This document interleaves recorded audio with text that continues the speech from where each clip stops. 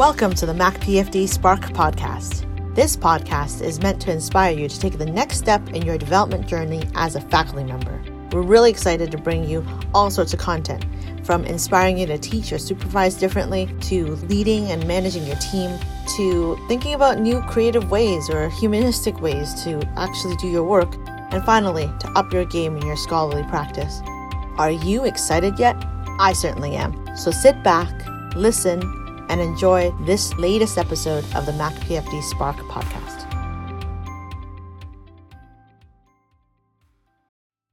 Welcome back to another episode of MacPFD Spark. This is Teresa Chan, and I'm going to be bringing you two really amazing speakers. The first is Dr. Carys Massarella. Now, if you haven't heard of Dr. Carys Massarella, I don't know what rock you've been hiding under, but you definitely should come out from there and actually take a look. She is someone that is internationally renowned for her advocacy around transgendered healthcare, and she is a huge advocate and role model for many of us. Dr. Massarella talks about her journey to become someone who's a leader in healthcare and is also a huge advocate for systems change around trans health. And I do really think that she has done amazing things, and you definitely need to be inspired by her story. Also, if you want to check out more, you can always take a look and see what else she has online. She has TED Talks, CBC specials, etc. So definitely, if you don't know about her, you should check her out. The second person that we're bringing back onto the show is another person that we definitely have had on the show before, and she is the immediate past chair of the Department of Surgery. Dr. Susan Reed speaks to me about parental leave and where that plays into the way that our systems work, especially around education, administration, and clinical care. So definitely some thought-provoking conversation there about what we still need to do to make this a true reality for ourselves. Hello, everyone. I'm here with one of my mentors and one of the most fantastic people I know. Dr. Carys Massarella is a transgendered advocate, an emergency physician. And yes, I know we've had a lot of emergency physicians, but she's definitely one that we'd love to hear from. And she has been someone that I've looked up to since I was a resident, and I wanted to bring on this podcast because I think she has an amazing story to tell and some amazing insights to be able to share. So, Carys, can you say hi to everyone? Hi, and again, thank you, Teresa, for having me on your podcast. I really appreciate that. Thank you. All right. Well, thank you because you're making the time. So, Carys, can you introduce yourself a little bit to everyone? Because not everyone in the McMaster Faculty of Health Sciences will actually know your story, but it's a pretty incredible one. And I think you can tell it better than I can. Sure, thank you. So currently, I am faculty here at McMaster University. I work at St. Joseph's Healthcare and have so since 1997 as an emergency physician in the Department of Emergency Medicine. I've also held a number of roles at St. Joe's and with the university. So I first started out being a CTU director at St. Joe's for the emergency department, then went on to become chief of the emergency department at St. Joe's, as well as the program director for the Royal College Emergency Medicine program at McMaster.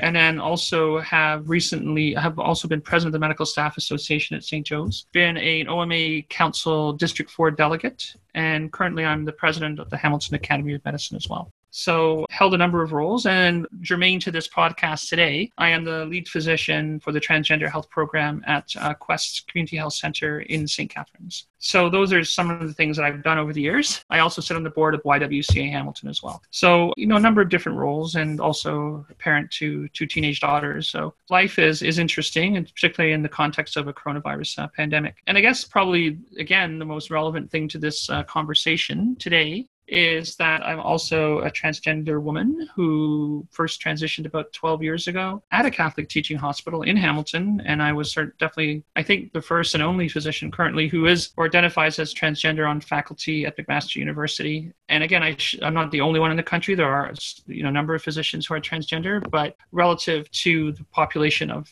physician faculty across this country, there are very, very few physicians who identify as transgender. So I think that is maybe a good point. Yeah.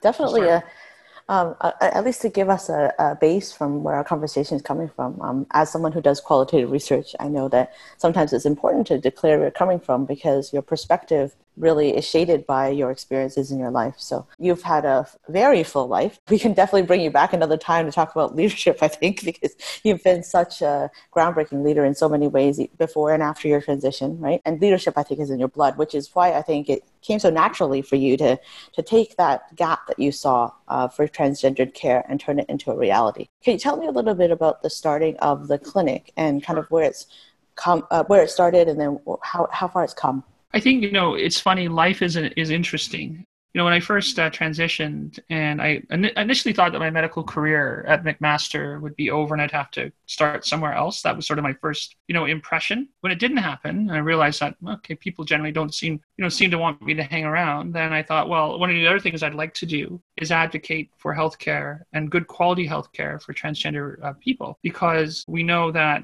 if you provide good quality healthcare and gender affirming care to transgender people, all the outcome measures improve, particularly around mental health and things like suicide, depression, anxiety, homelessness. I mean, there are all sorts of things that we can improve and are really easy to improve just by actually giving access to transgender people and being essentially kind to them and supporting their identity. And those are pretty simple things when you actually think about it. There's really not a lot of complexity to that. And so the very, very first Rainbow Health Ontario conference in Ontario was held in Toronto, I think in 2008, or it might have been 2009. So our LIN 4, which is, where we exist, which is Hamilton, Niagara, essentially, if you look at in a generalized sense for most people, we were all sort of put into our LIN groups. And ironically, at that table, there was a brand new community health center that was being started in St. Catharines called Quest Community Health Center. And their board had made LGBTQ health one of their priorities. So I met the program manager, Jenny Stranges, who's still the program manager to this day and an incredible human being, who actually said to me, we got talking at this meeting and said, would you be interested in starting a trans health program in Niagara? And I'm like, yes. I mean, because, as doctors, our first instinct always is to say yes. And then we exchanged emails and I thought, I'll never, it's fine. I'll probably never hear about this again. And literally within a few months, I got an email from Jenny and Cleta, who was the executive director at the time. Would you like to come down for a meeting?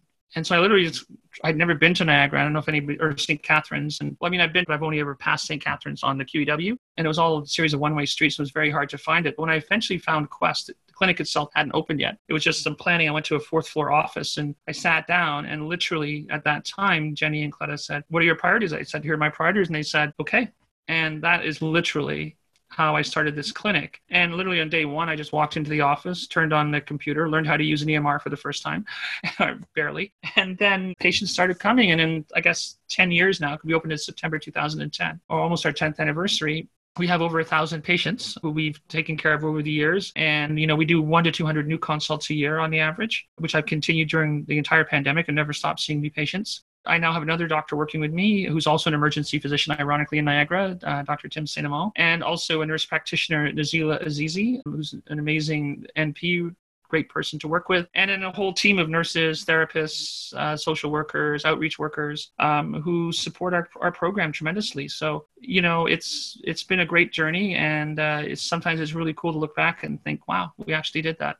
And so you really have a very interdisciplinary, interprofessional team. What's it like being someone who's helped build that? Like, I think we have a lot of listeners who are in the Faculty of Health Sciences from rehab and nursing. Share with us a little bit about what the clinic looks like and how you've created that. For some people hopefully most people in faculty are familiar with community health centers. Community health centers are, a funded model of healthcare, which is designed to meet the needs of, or the unmet health needs of marginalized populations. So isolated seniors, refugees, people with addiction, people with complex mental health problems, in our case, transgender populations. And they're sort of situated in areas around Ontario and parts that you would consider maybe socially deprived. And it might be a comment that you might use. So, we're at Queenston and Nash in St. Catharines, which is sort of the red zone in St. Catharines.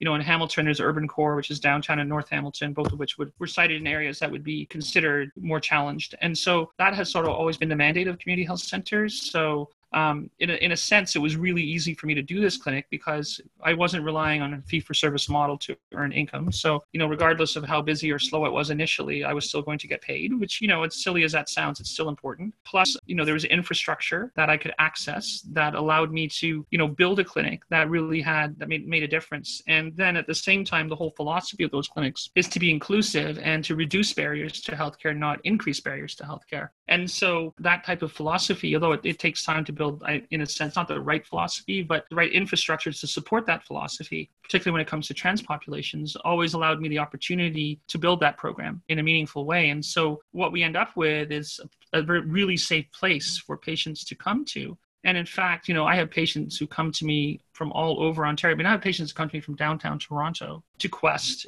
from Sudbury, from Kapuskasing, from Sault Ste. Marie, from Ottawa, because, we offer that type of space that is really meaningful to them. So I really think that this model works well for marginalized populations. It may not be the best for every type of healthcare interaction, but certainly for the ones that we do, I think it really is helpful. So that's sort of, and I think then you just, in so many things in life, like for yourself around education, for myself, you just have to have a champion, somebody who really believes in the idea that you can succeed and that you will succeed in a sense. You have to be a bit bloody-minded. But then again, it's really important when you're a champion to remind yourself that you're just one person. And a true success means if something happens to you, right? You get injured, you get ill, you retire because we can't work forever, that the organization continues. And I think that was the thing, ironically, I was most proud of was, in the last couple of years, as I had some health challenges. I had kidney failure and required a renal transplant. But despite that fact, the work kept continuing, patients kept being seen, people picked it up,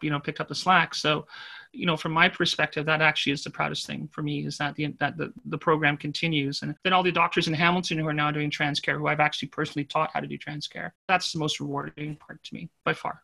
That sounds like such a groundbreaking program that really kind of spoke to a really focused need, I think. And I think that that's been something that has been really great. And I think the other part that you've done is you've taken the opportunity to engage in a little bit of scholarship, right? Like you've actually written a paper in Annals of Emergency Medicine about kind of like the needs assessment that you did, it looks like, back in 2014. We'll throw that in the show notes. But definitely I think that like doing work like that probably comes from a place of passion as well, right? So if Absolutely. You're someone who doesn't do a lot of research or scholarship, when you find your zone, I foresee that it was much easier to do that project than to do some other random research project, right? 100%. And I think, initially, if you looked at my career track, it was more on administrative leadership, and I think I still do that today. I mean, I have to admit, I'm not a researcher by nature. I'm not a detail. I mean, I'm kind of a big picture person rather than a detail-oriented person. So I definitely need somebody working beside me who's detail-oriented. But that being said, I think, one of the things, like yourself, I had that advantage in that, I can make my point quite well publicly.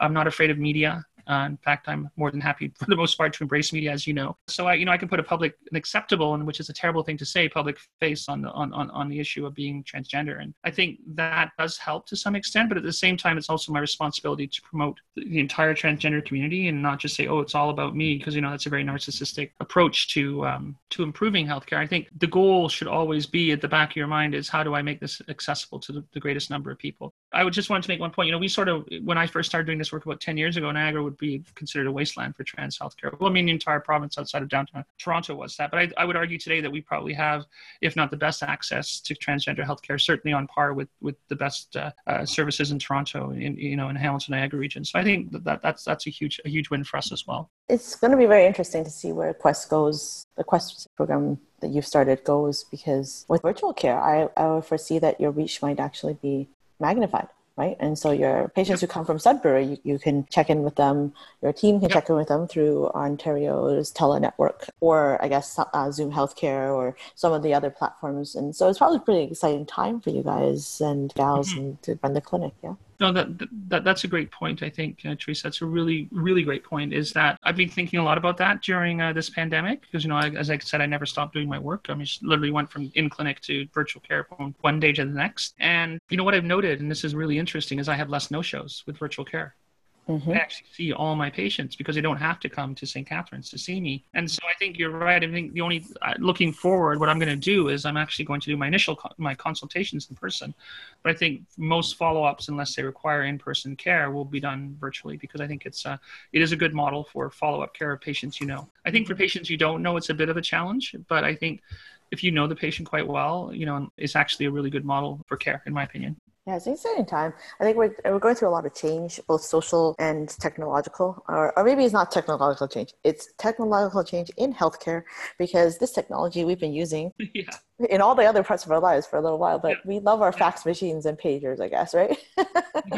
so beholden to them. Well, I think we need excuse security and privacy, right? That's always been the sort of Yes. excuse for not doing it in a sense. Yeah. But yet, I'm pretty sure the Pentagon does this. I'm pretty sure that, Yeah. people who make, high-tech U.S. weapons do this. I mean, Boeing does this. I mean, I think the idea of security was just a way to, avoid the actual question. We finally took the bull by the horns with the pandemic, and Yeah, exactly. and funded it, like you said, right? Like there are now ways to be able to remunerate it for some of this work. So that definitely changes the game as well. But I mean, I think that for a lot of us, the clinical work, as much as that does require some remuneration, and so many of us go into that really to help people, to really just bring kindness into the world. And so that's the other thing that I wanted to riff on with you is how can we do better and be kinder with our friends, colleagues, students, patients. We're faculty of health sciences, so it's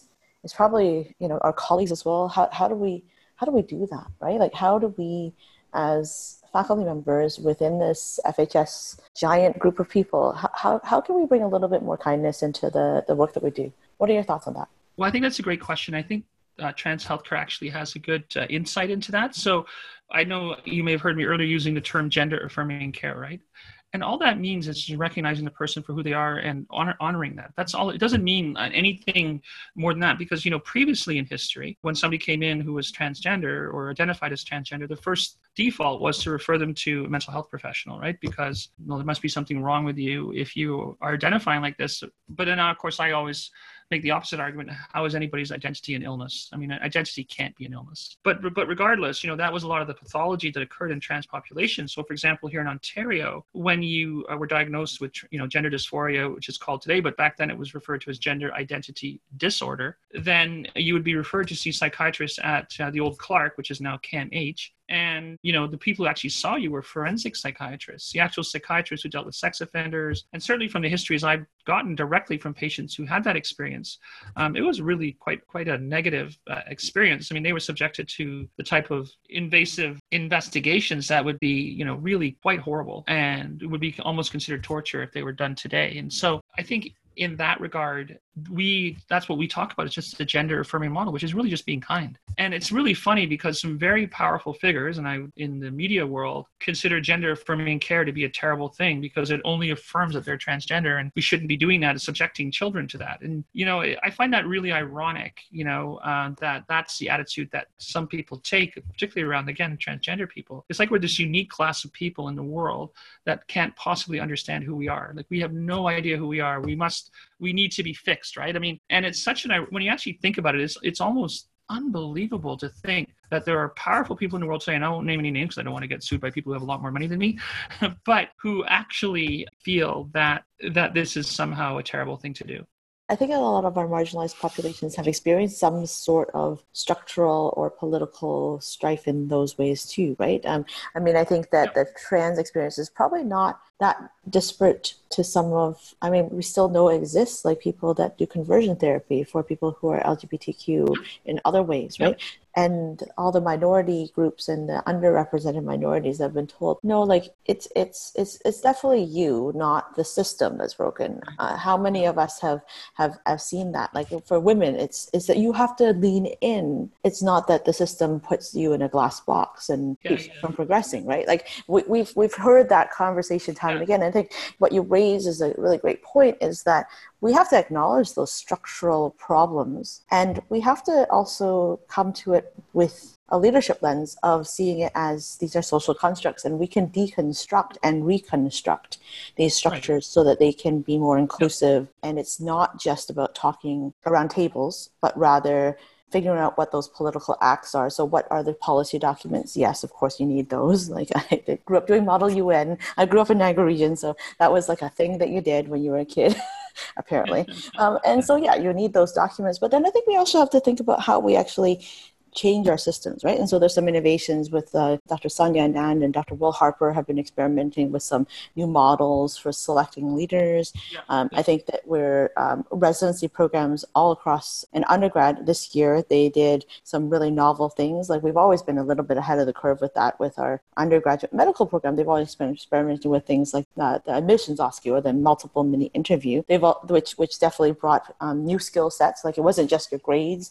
All of a sudden we have a diversity of skills that we're looking at, like communication. Heaven forbid a doctor be able to do that, right? And that's evolved. And then I think we also have evolved to thinking this year they set a cut point because they couldn't interview everyone because of the pandemic. And this past year, what they did was they actually lotteried the admissions. And yes, there was some controversy over that.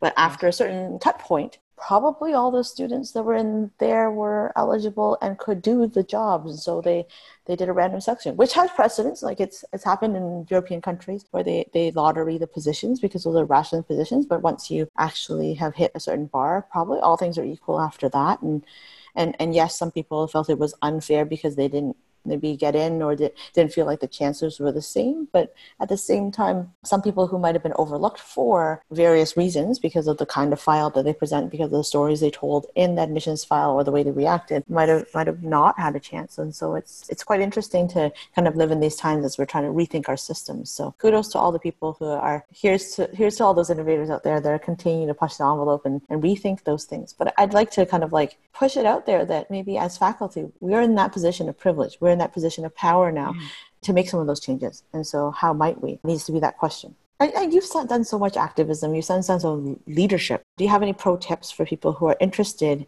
in doing that? I mean, like speak to the new faculty member who's just arrived on campus as a teaching faculty. What could they do that's within their power? Because often I think our junior people feel like, I can't do anything yet. I'm just junior. But I think they actually have a lot of power. The first thing I would say is you have to have the structure in place to support junior faculty. I think, that whole idea that, what I would call the old boys club to some extent, right? So that definitely, if people who argue that doesn't exist, I don't think it's true. I mean, maybe in medicine it's more democratic than some other structures or institutions, but I still think it exists. Just look at the leaders in our own faculty. But that being said, I think if as a younger doctor it's going to sound so cliche, but don't sell yourself short. You have something to contribute at every meeting. You can put your hand up, you can contribute to the conversation, your point of view, although may not, is coming from a different place, but it's just as valid. I mean, sure, having 30 years of experience is great, but also being young and dynamic is great. I can absolutely, attest to that. And so I think that to younger leaders, just apply for positions, right? I mean, I know it sounds silly, but actually just apply. It's good experience, even to go through an interview process. And secondly, you might surprise yourself. You may actually end up in a leadership position, and you're never too young to be in a leadership position. I think that's another thing that I find a little bit annoying in a sense, is that you need more seasoning, to be a leader. And I don't necessarily agree with that. Experience, don't get me wrong, experience is great, and we shouldn't devalue people who have experience. But at the same time, the way you gain experience is by doing things.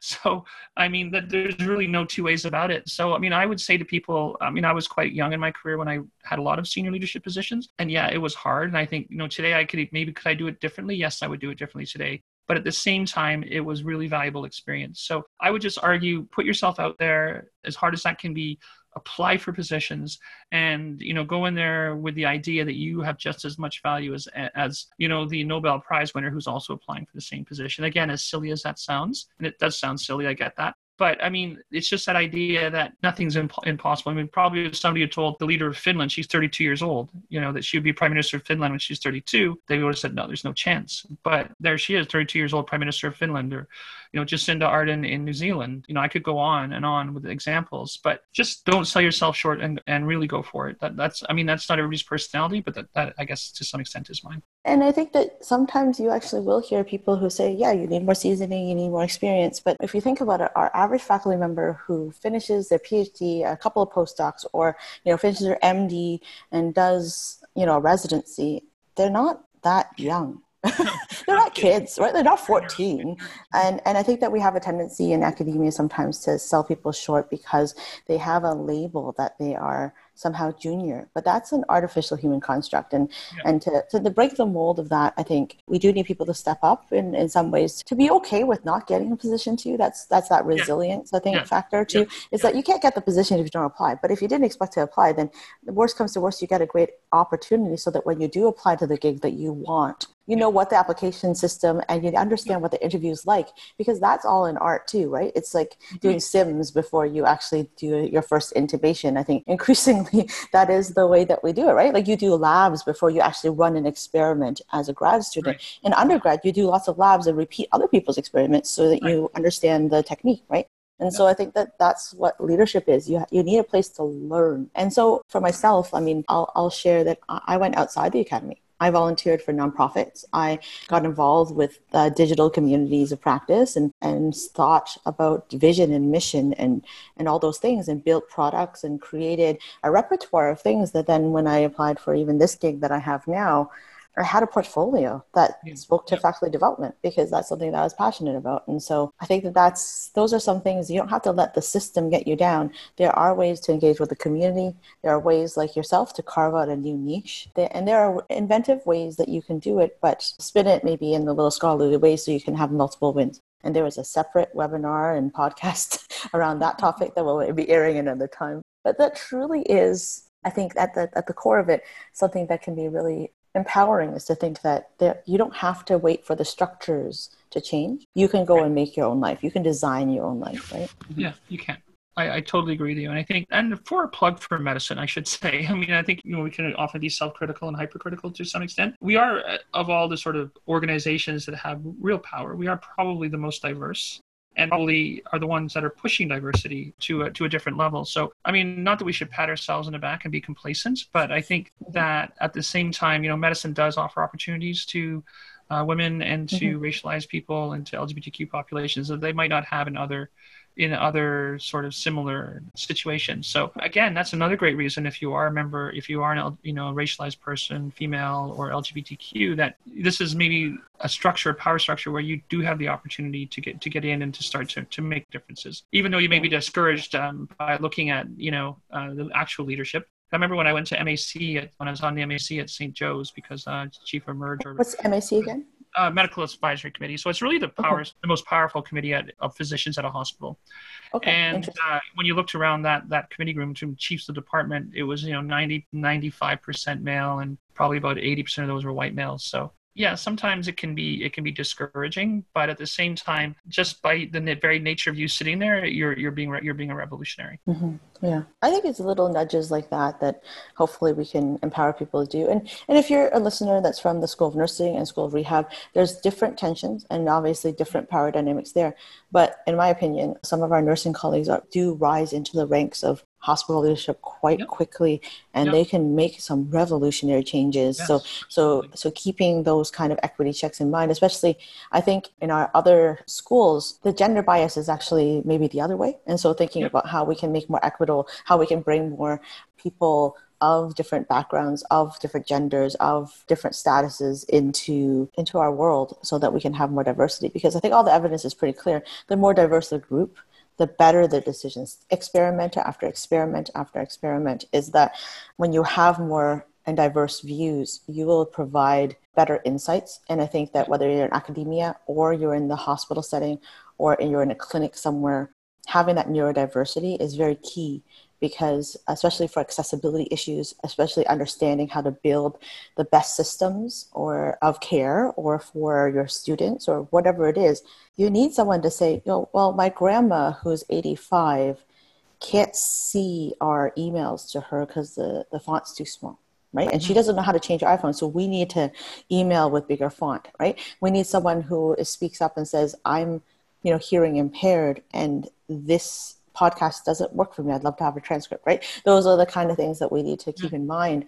And I think that having a diverse group of people around the table with different experiences will help us see those vulnerabilities better and build better systems. Can I talk about one of my biggest pet peeves? Is when you refer a patient to an outpatient clinic or to a specialist specifically. First of all, if you don't show up, they charge you money until you can get to be seen again. And I understand about the time issue, But I think they need to think about the patient issue as well. So especially, in an emergency department, we're referring somebody who, may live in poverty, who may have difficulty accessing housing, who doesn't necessarily have a cell phone. We just think, of course you show up for an appointment because, you make an appointment, you put it in your calendar, you show up on the day, you drive there, what have you. But maybe when your first goal is where am I going to sleep tonight or where am I going to get food, maybe that appointment won't be the first thing on your mind. And so I think we need to do a way better job of when we refer a patient for outpatient care of ensuring that that person has a means of actually accessing that appointment. And I think that's something that even I don't think about half the time because, there's so much pressure in the emergency department. So, to, get rid of, I should maybe discharge, I shouldn't say get rid of, but discharge people. And I think that's something that it's not a simple fix, but it's a relatively straightforward fix in a sense that you can see what the issue is. I just wish that we would think more about that when we're referring people. Yeah, and I think that that's a pro tip that you can give to anyone in any context. I think we should think about the person we're trying to serve. In this case, I think of healthcare as a bit of a service industry, unfortunately, but I think that there are ways that we can fold in some lessons learned from customer service, right? A book that I read was Be Our Guest. It's about the Disney customer service experience. It's only a couple hundred pages, and it's a quick read. But I learned so many pro tips from that because although Disney is trying to get something from good to great, right? They want to create a great vacation experience for their clients. For us, when we're engaging with a patient or clients, like we are trying to get them from not so bad or bad to okay. And healthcare can get you some way, but it's that interpersonal part that's like really important. So anyway, thank you so much for your time today. I think that we can really learn a lot from thinking about how you've shared with us your experience, your journeys. Your leadership journey is inspirational in so many ways. Your clinic experience is, I think, revolutionary and has helped pave the way for others to think how can they better serve different communities. And I think that that's a great template. So thank you so much for taking the time to speak with me. Thank you for having me, Teresa. It was a lovely experience. It's always great to talk to you. Thank you. Wow, that was a really awesome first segment of the MacPFD Spark podcast. And now, on to our second segment. Hello, welcome again. This is Teresa Chan, and I'm here with someone you've heard on the podcast before, Dr. Susan Reed. Dr. Susan Reed is the former chair of the Department of Surgery here at McMaster University. She's here to probably commiserate and maybe rant a little bit with me about a very important topic that I think that sometimes we overlook, which is women in academia and maybe women in the health professions as well. Susan, do you want to kind of give me a sense of what you were thinking of chatting about? Thanks, Teresa. So it is a little bit of a rant for me, and because I'm a mother, it's come up many times in the past in conversations about women in the healthcare professions and the difficulty that we have with childcare. And women do continue to bear the brunt of childcare duties and domestic duties. There really has been no specialized childcare that's really tailored to the healthcare professions and the hours that we work, which can be quite extended and or shift work and overnight work. And so just about every working mom in the healthcare professions is going to relate to you stories where they were on call or they got called back into work and their husband was out playing hockey and they ended up bringing the toddler with them in the back seat to be able to attend to whatever they needed to attend to at the hospital. And sort of juggling those duties can be difficult. Nationally, we have a crisis in childcare, and it really greatly affects women and their ability to participate in the workforce, and specifically been highlighted by COVID in terms of how many women have been home with their children because they're not in school.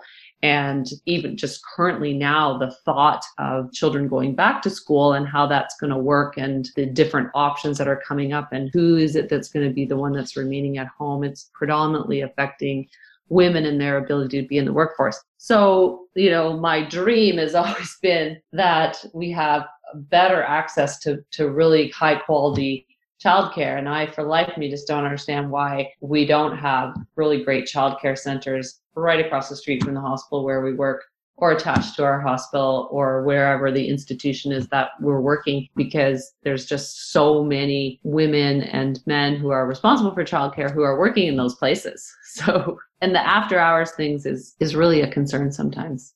Yeah, after hours for our colleagues who are clinicians who had night shifts, for instance, right? A lot of our nursing colleagues, they although it's more regular, right? 7 p.m. till 7 a.m. is a span when your children have to be at home. And if you're a single person that doesn't have a strong network, that can be really inhibiting as to what kind of shifts that you can have, what kind of jobs you can hold, right? Like you might love to be an emerge nurse, but you have to have maybe a nursing job that's a daytime hours nursing job, right? Because that is what you have to change your life to so that it can align with when childcare is available. I think that some people hinge with having family support.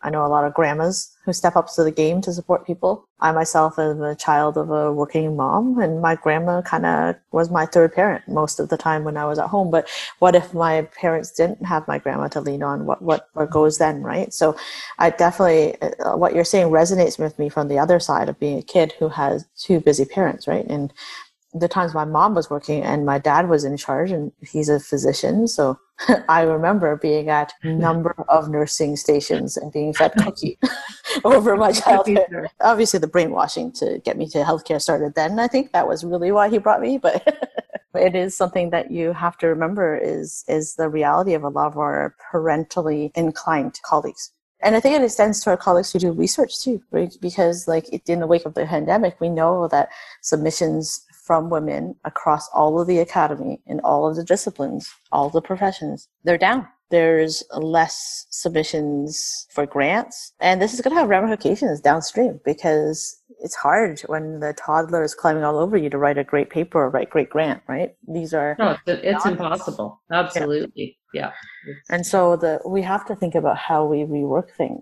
And maybe it's a call to arms to figure out how we have good conversations with partners and allies of ours to figure out how we can create the space, how we distribute home care, childcare, chores, so that we can all kind of share some of that burden, but then also distribute some of that so there's not that inequity. Because even with very, very smart, savvy, allied men, sometimes because of your cultural background, you may not even see that you're not stepping up enough. But if you were to write everything down, you actually know that there's a big list of things that you just didn't think to put on your list of chores, and can we redistribute some of that, right?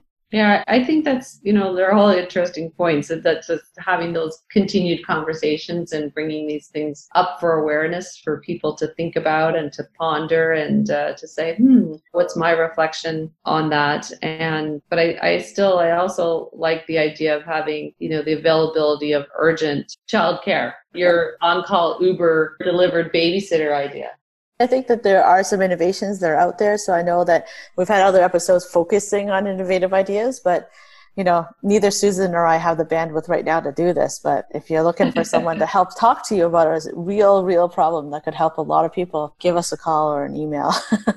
But there's definitely space for innovation here, right? Because I think we need to rethink the way that we do things. And I think that technology can be one of those pillars, and it could just be a new perspective, right? So I know Dr. John Calton has been working with a lot of people in the Michael G. DeGroote Innovation Initiative to foster that innovative spirit. Well, there's a whole segment of problems that sometimes if you only ask a certain segment of people, like for instance, all our male colleagues about healthcare problems, you might not ever hear this problem. But maybe now you've heard it, and maybe you can help us conquer this and find a solution to it.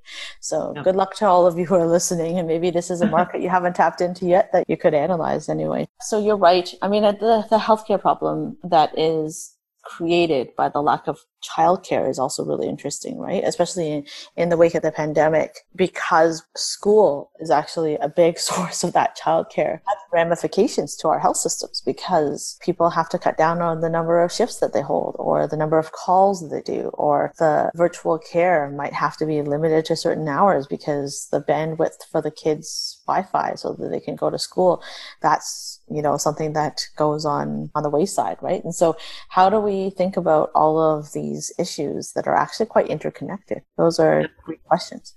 Yes, they are. And we're certainly going to have the opportunity to continue to think about these things because, as we all know now, this is not going away, right? So we're going to have to continue to find, as you say, innovative ways to meet these challenges. To all the listeners out there who are maybe junior faculty, this is a way to commiserate with you that yes, it is hard and you're a parent, and yes, it is hard and it continues to be hard. For those who are innovators out there, maybe this is that big wicked problem you're trying to tackle. Maybe we'd love innovations that help with this kind of solution finding, and it sounds like there's money in them there, Hills, definitely, because all of us are looking for people to take care of and fill the gaps of some of these really important parts within our lives, because being a professional sometimes means that you've chosen to put that profession in a certain way that may not always fit with your life. And so we have to augment with others to come into our team to help us.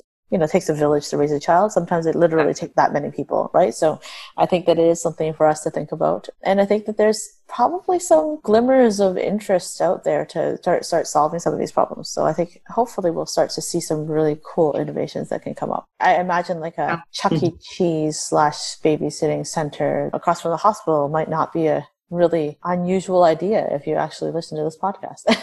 That's right. Or some combination of all those things. Exactly. Well, thank you so much for taking the time to chat with me again. That was a really short, sweet kind of like little rant that you have, but I think it hopefully has fostered some ideas and get some gears going, that there are some other healthcare adjunct problems that really could use some solutions and could really augment healthcare itself. So thank you so much. You're welcome. Good chat. Thank you so much for tuning in to the Mac PFD Spark podcast. Just so you know, this podcast has been brought to you by the McMaster Faculty of Health Sciences, and specifically the Office of Continuing Professional Development and the Program for Faculty Development. If you're interested in finding out more about what we can offer for faculty development, check out our website at www.macpfd.ca. That's www.macpfd.ca. Many of our events are actually web events that are free. Finally, I'd like to thank our sound engineer, Mr. Nick Hoskin, who has been an amazing asset to our team. Thanks so much, Nick, for all that you do. And also thank you to Scott Holmes for supplying us the music that you've been listening to. All right, so until next time, this is Mac PFD Spark signing off.